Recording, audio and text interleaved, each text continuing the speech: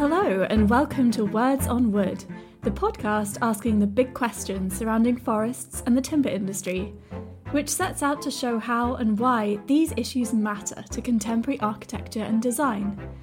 This week, we're going back to school as we learn about the world of timber education.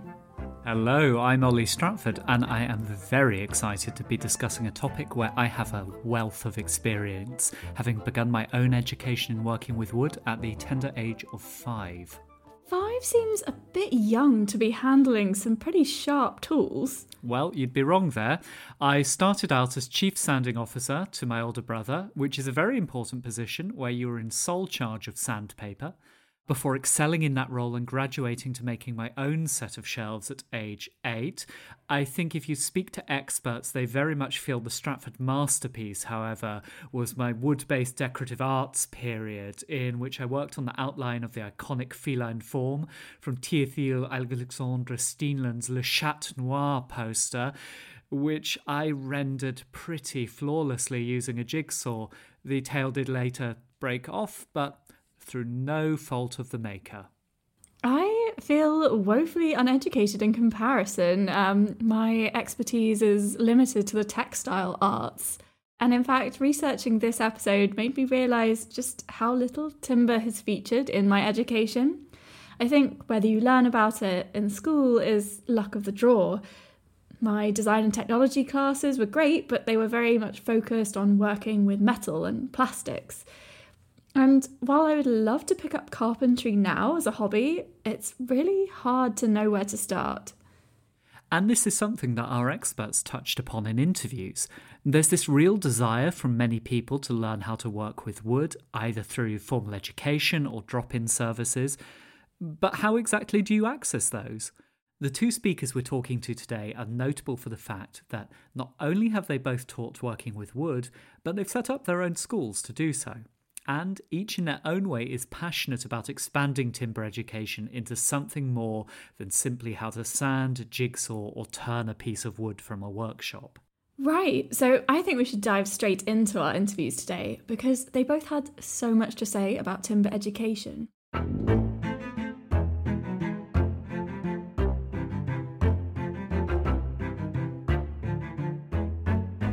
In terms of a formal education in wood in the UK, Parnham College is a standout example of an institution that took a holistic approach to the craft and business of a career in wood. Founded in 1976 by the British furniture designer John Makepeace, Parnham billed itself as a school for craftsmen in wood and operated independently until 2001, when it amalgamated with the celebrated Architectural Association. Over the course of its 25 years, Parnham produced many illustrious alumni who went on to make a big impact in the field, including Constantine Gurchich, Mark Boddington and Isabel Moore. But the name that's inextricable from Parnham is very much John's. Already a successful designer in his own right, he'd seen a gap in the education of young designers and architects who not only wanted to work with wood, but to value their skills with it properly, as he explained when I spoke to him. Yes, well, I've had quite a long career, and it started with my making furniture with one apprentice that grew, and it became rather. I think what was very fortunate was that I had some design skills, and I gained design recognition, which in turn gave me a sort of additional status, I think, in terms of being able to charge for the time I spent designing.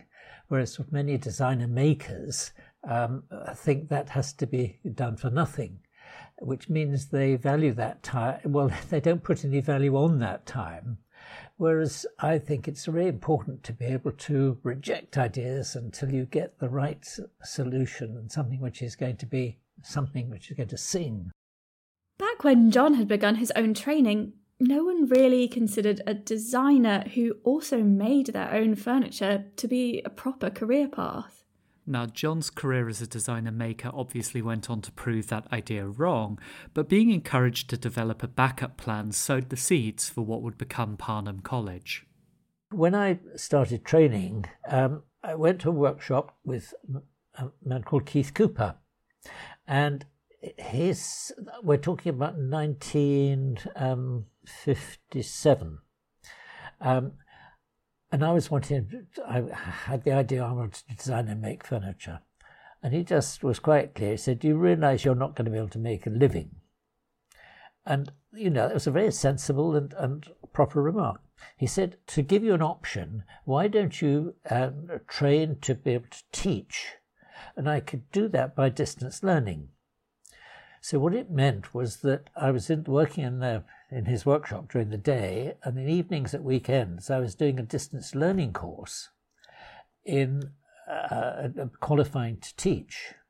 And that addressed issues like all the things that one didn't do in a workshop, like the theory, the technology, the creative elements, the history of design, the philosophy of design, and all those things were hugely valuable to me when I came to setting up a college.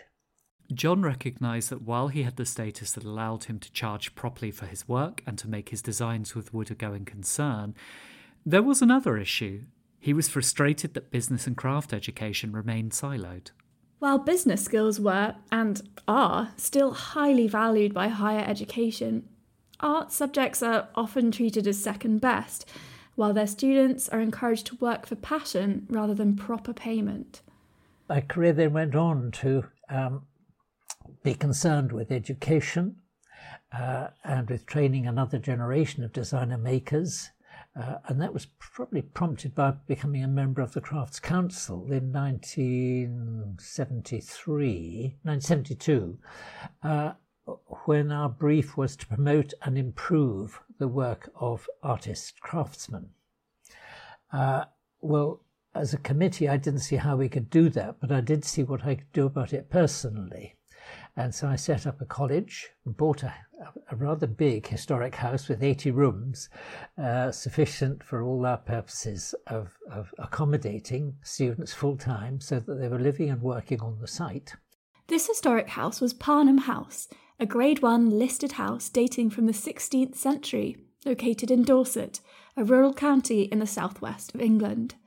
Having passed through many owners, the historic building had lain empty for 3 years when John found it. John bought Parnham in 1976 and turned it into a school that offered an alternative university experience for a cohort of 10 to 11 students per year. And that took off from the moment go. I mean, it was an expensive programme. £3,000 at the time was far more than a public school, any public school. But students were there from around the world from year 2. And clearly we had touched a nerve which was being sensed everywhere by young people wanting people who could and would normally have been expected to go into the formal professions, wanting a career in making things at a high level. So something which was not just a trade, but which would be an art as well. While he ran his design practice from the site, John wasn't an active presence in the teaching himself, not wanting to turn out a new generation of makers who made just like he did. Instead, he hired a wide range of different designers and makers, all of whom made a living through their work with wood to tutor the students. So every project was attached to a particular maker who had been successful in their field. And they would not only oversee a project, but they'd talk about their business. So these things become sort of part of the conversation. And then the business tutor would formalise that and make it into something that one could, I don't know, it's the kind of the depth and the technology and the practicality of running a business. And that evolved as over the period of the course into developing a plan for the business. Where were the markets going to be, and what one's product range going to be? Where might those products find a market, and how does one approach and become directly involved in that market? The ratio of student to teachers was about 2 to 1, with all of them living and working together on site, even sharing meals together in a fully immersive environment. The USP of Parnham was that would-be woodworkers could learn all these skills from outstanding makers, but also learn how to market those skills across the wider design industry. And so that is what we set out to do, is to train people in design, in making, and in running a business. And those things, of course, are normally separated into individual institutions. So people become one or the other. So you might become a manager, you might become a tradesman, or you might become an artist. But, all those talents are needed in a business. And so Parnham College set out to achieve that. And working with very capable young people, of course, they could manage all those three areas. We tend to make people into specialists, into a silo, where they become less self-reliant because they're dependent on other specialisms. Being able to dedicate years of your life to craft is definitely one way to gain an education in wood. But it's not the only way.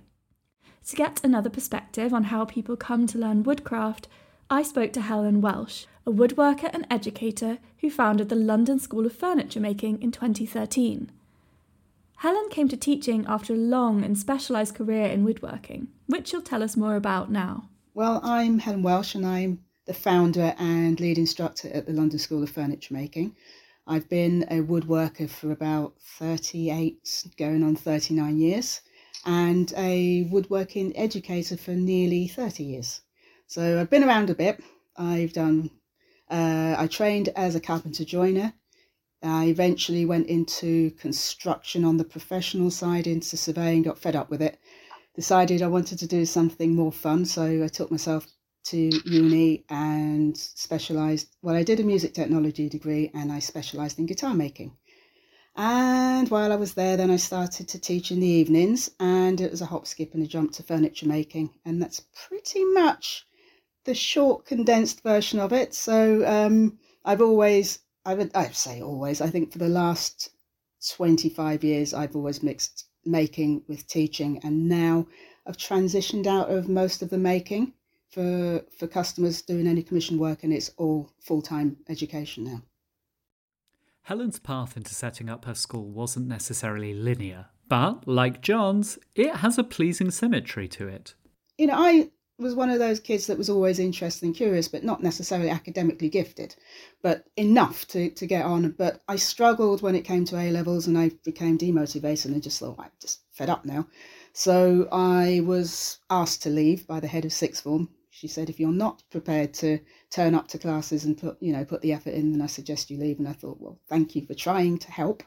And I thought, well, okay, I'll go. And within a week of leaving, I met a group that were running carpentry and woodwork training workshops not too far from where I lived. And so me and my best friend went over there, and we had a lovely time, and then realised that this was probably the start of a woodworking career or something in construction or the built environment. So that experience with them was marvellous, but I only got 6 months with them.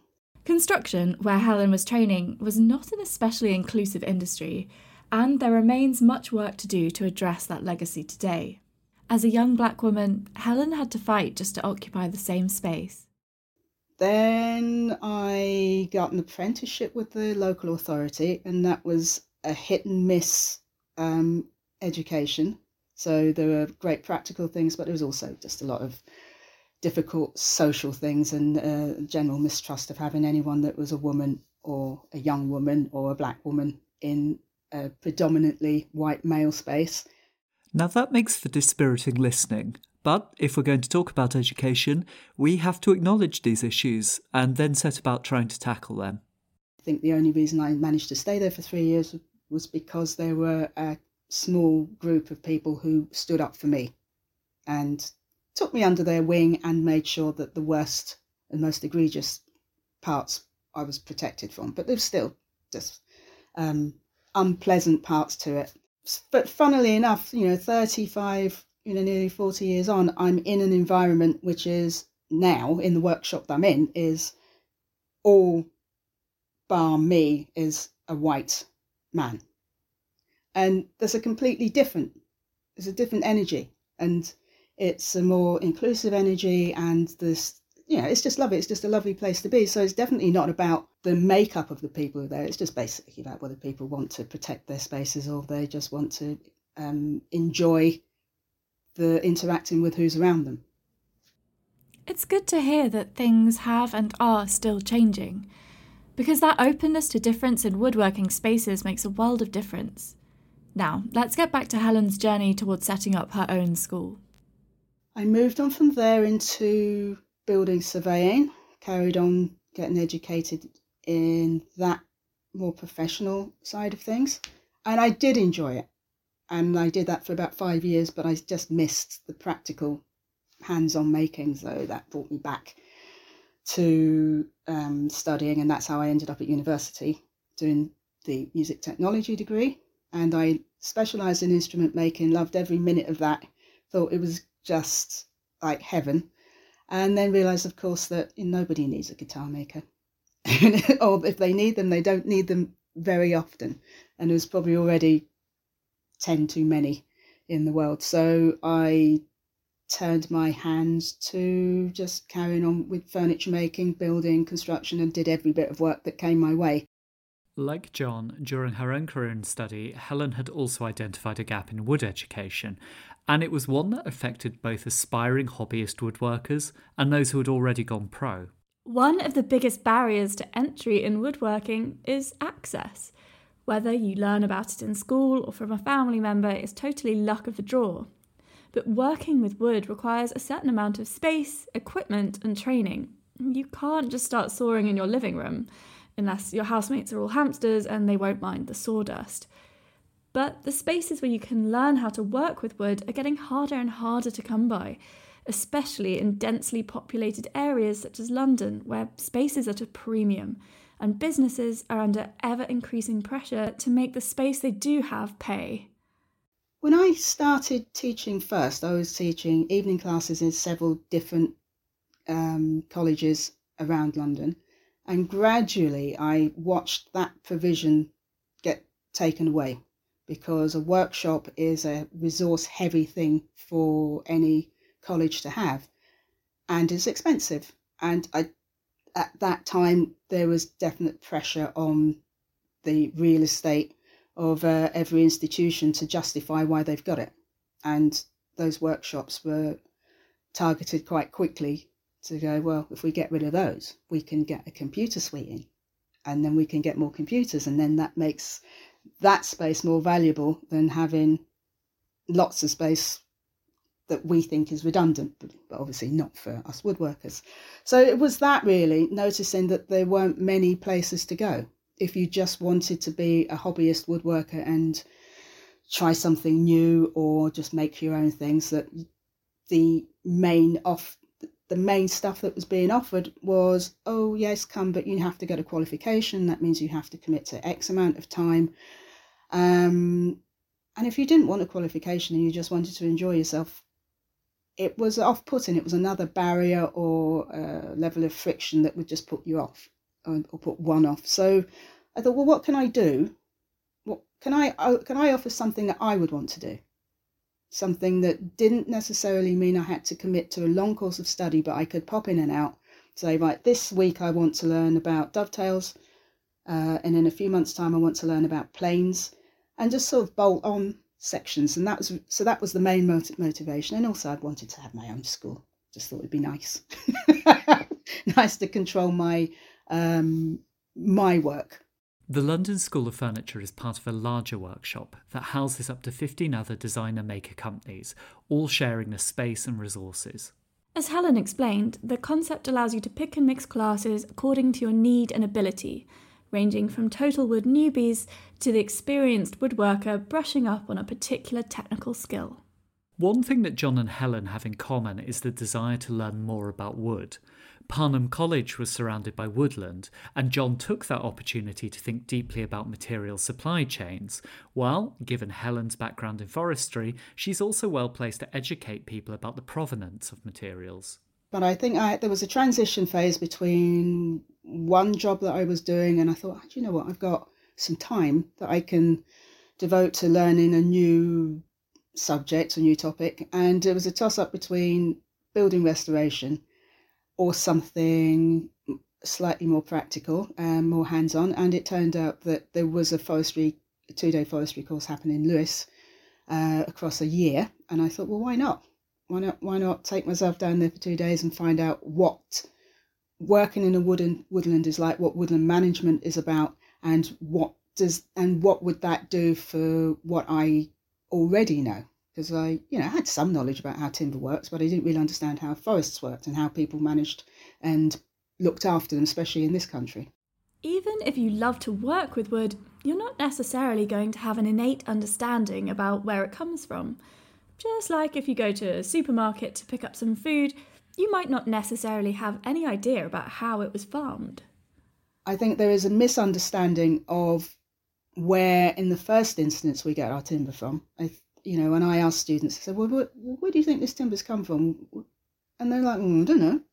Wicks? And I go, yeah, I know, but beyond Wicks, where do you think they've got it from? And they genuinely have no idea.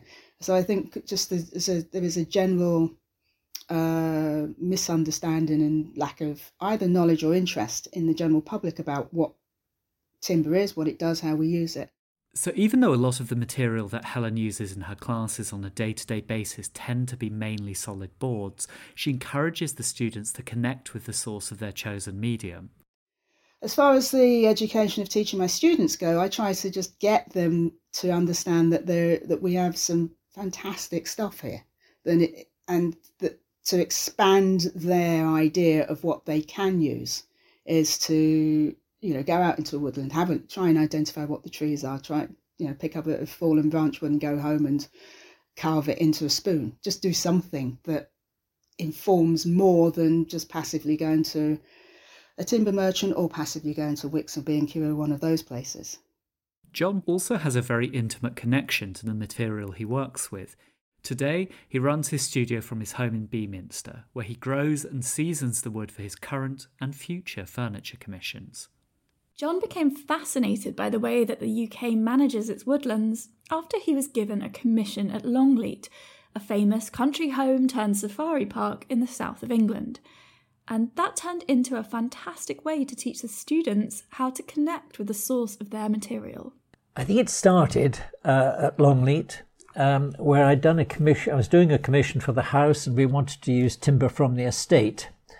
And so I really came to understand forestry at a high level in terms of 4,000 acres of beautifully run and managed forest, and the materials that would come from that. And that was a continuing association. We then took students and worked in the forest and camped there and using coppice material. Each day the forester would take us to another area of seeing the maturing crops and the harvesting and the wastage. But it's with this in mind that John is concerned that the wider public still has no idea about the provenance of timber and wood. And that's an issue, given how vital material supply chains and trees are when it comes to mitigating the climate crisis that we're currently in the midst of. John thinks that, as a field, forestry should be doing more to get people engaged with its world. It no longer has this capacity to excite people and bring people to understanding the whole train of events, from planting and managing woodlands to bringing on a beautiful crop of trees which have such huge environmental and economic benefits if we look after them. We hear endlessly about planting trees, but that's nothing. They're going to become rubbish if they're not cared for, and then they get burned and we put the carbon back in the atmosphere. So it's a nonsense if we plant trees and don't care for them. Okay, so that's a little depressing, but don't worry, this isn't where we're going to end this episode. Now, some listeners may have recognised Helen's voice, and that's because she was recently the star of a popular TV show that brought woodworking to the masses. Helen was one of the judges on Channel 4's Handmade, Britain's Best Woodworker, which brought together a number of contestants to create a different wooden creation each week in a competition show format. Although it's fair to say she wasn't entirely convinced by the premise initially. I think it was in April 2019, someone from the production company got in touch with me and said, we're looking for someone who might be interested in helping us devise a pilot for a new show. And I said, what is it? And they said, oh, it's like Woodworking meets Bake Off. And I said, what a terrible idea. Woodworking just isn't like baking. It takes ages. You need special space, and it's just different. And they said, well, maybe, but we'll give it a go. Are you interested in doing a screen test? And I said, yeah, okay, fine. Nothing ventured, nothing gained. As a person who works with wood and teaches others how to do it, Helen wasn't used to being on the judges' side of the table, but watching the contestants work with wood under pressure gave her a new appreciation for the craft. And I think what surprised me more than anything else was how much the woodworking contestants were so good-humoured about having a camera in their face almost 24/7 and people constantly interrupting their workflow. Because if there's one thing that I want when I'm making things is quiet, time to focus, and not being constantly interrupted. I just want to be able to, sit and think about what it is I need to do next or plan my way through. But, the show is all about, well, what's happening now? And what are you thinking about? And is that working for you? Oh, is it not working? Oh, well, why do you think it's not working? And cool, everyone be quiet now and set. We've got this to happen, this to record. And I thought, wow, they are so good-natured about it. Because I just really would have been kind of fuming and not good as a contestant. Britain's Best Woodworker definitely struck a chord with the public, as it's becoming a boom time for people wanting to learn how to work with wood. Over the past year alone, the London School of Furniture has been inundated with new applications. The show came out in September 2021, but I'd already noticed that there was a huge uptick in interest in courses. I think largely down to lockdowns and the restricted movement of being able to go wherever you want and travel. So I think for me, I was lucky enough to benefit from the perfect situation of nobody spending their money because they weren't going anywhere. Fed up with being at home and also thinking, I've always wanted to do woodwork and I suppose now I've got time. So I think that was had a much, much bigger effect on the numbers of people coming through our doors, and I think probably any other craft school in London around the country. There's just something about working with wood, a living material that you can see growing all around you, even in the city. It must just be so satisfying, which makes me think it's time for me to dig out my old sandpaper equipment. Where can we sign up for wood school? One of my favourite things that I learnt from Helen is that she offers classes where you can make your own miniature woodworking bench that could fit on a kitchen counter. So you can learn how to make the very thing that will allow you to keep making, even in a tiny space. I think there is a definite requirement or desire to have something that is not just about making money or just about business, and is something that's more personal and intrinsically about them and what they can do with their own hands and their own creativity. So I think it's that. And also I think it's very easy to pick up a box and say, I made this, and everyone says, oh, you made that, that's great. But when you explain to people that you're a consultant or you are, you're a project manager, and well, what do you project manage? And then after 2 minutes, everyone's sort of, oh, it's not very interesting. So I think the hook of woodworking and making things with your hands is immediately accessible to everybody. Everyone knows what it is that you're doing when you show them. So I think there's that as well.